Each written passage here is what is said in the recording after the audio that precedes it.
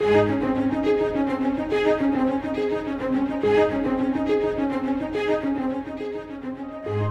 live in a very mobile world. Everyone is in a hurry to get somewhere. Throughout Scripture, God often taught people the greatest lessons along the journey. Today, we continue with Scott Pauley, our study through the great journeys of the Bible. Our prayer is that you will rediscover the adventure of walking with God.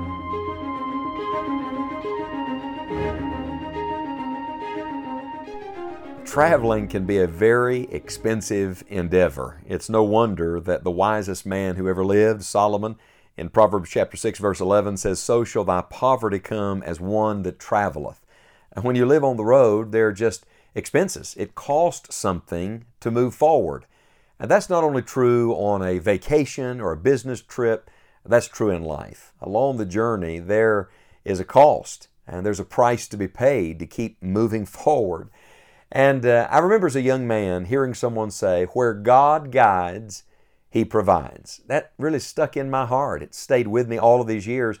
And now, as a much older man, I can testify and say that is absolutely true. If the Lord leads you, He also meets you on the way. He goes with you. And so with the Lord, you have everything you need. An aged psalmist said, "I have been young and now am old. Yet have I not seen the righteous forsaken, nor his seed begging bread." And I want to stop and say amen to that. Now, I'm speaking to some of you today that have great need. I would venture to say we all have some need, but some of you are dealing with great need today and you're wondering about the provision. May I remind you that God uses many means to get us what we need, but He's always the source. So we're not trusting in ourselves, we're not trusting in others, we're not trusting in something to break through. Our trust and our faith must be in God alone.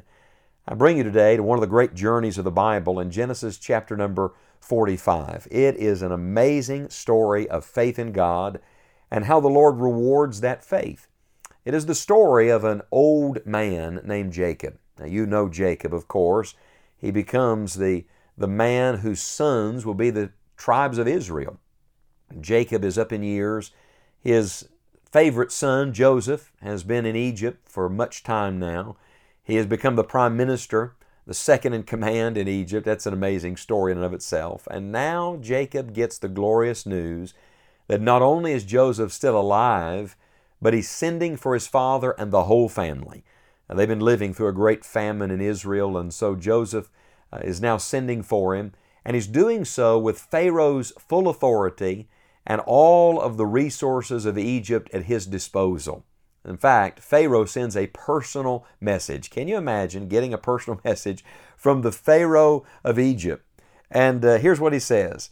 In Genesis chapter 45, verse 17, Pharaoh said unto Joseph, "Say unto thy brethren, this do ye, lade your beast, and go get you unto the land of Canaan, and take your father," that's Jacob, "and your households, and come unto me.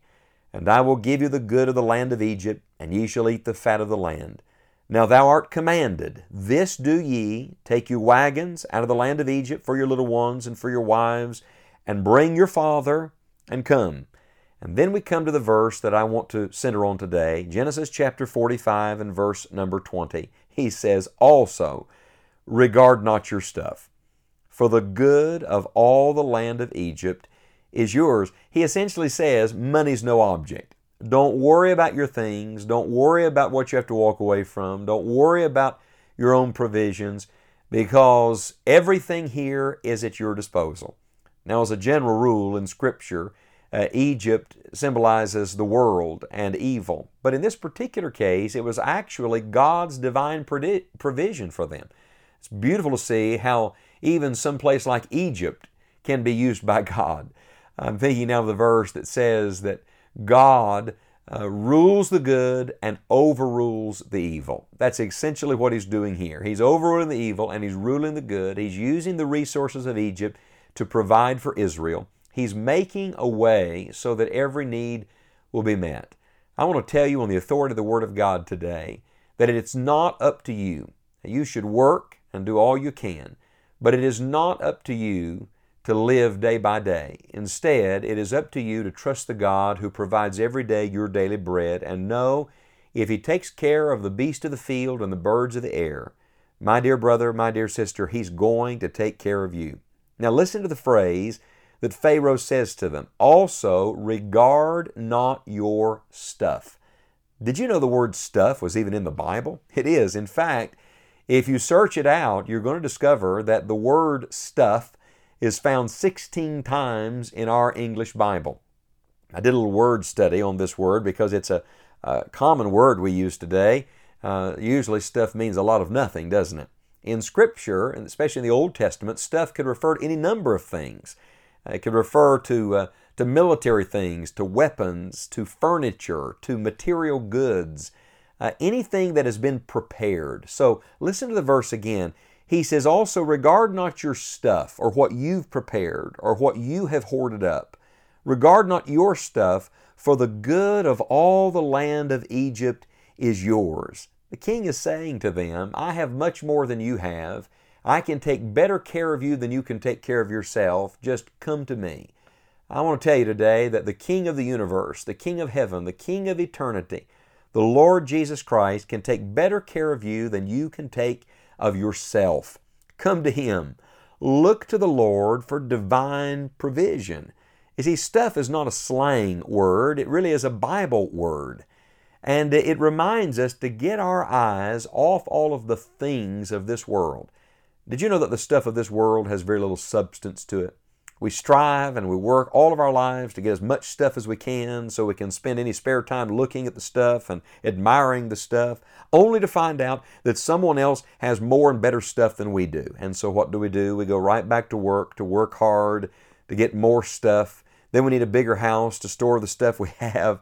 And on the cycle goes. No wonder life is such a disappointment and this world is such a disillusionment to so many people. They're regarding their stuff, the stuff of this world, more highly than they should. So I want to take this verse and give it to you today. Regard not your stuff. Don't set your heart on the stuff of this world. Don't get yourself so fixed on temporal things that you miss the eternal, on material things that you miss the spiritual, on your resources that you miss God's riches. Let me give you a couple of examples quickly. In Joshua chapter 7 and verse number 11, we have the story of Achan. Do you remember the story of Achan? He hid some things that he had stolen. And in Joshua chapter 7 and verse number 11, it says, Israel hath sinned, and they've also transgressed my covenant which I commanded them, for they've even taken of the accursed thing, and have also stolen and dissembled also, and they have put it even among their own stuff. You know, sometimes we try to hide our sin among the stuff. Another distraction, something else to fill the void and the vacancy that only God can fill. My friend, nothing is going to fill that emptiness except the Lord. Stop trying to hide your sin among the stuff.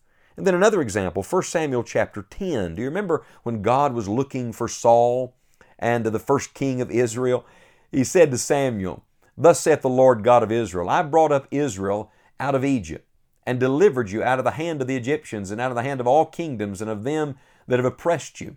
And he says later in this same passage concerning Saul, that Saul, verse 22, had hid himself among the stuff. Now, sometimes we're hiding our sin among the stuff, and sometimes we're hiding ourselves among the stuff. Sometimes the most important things get lost among things that really do not matter. So I want to tell you today, regard not your stuff. Get your eyes off of the wealth of this world and on the riches you have that are eternal in Jesus Christ. He will take good care of you.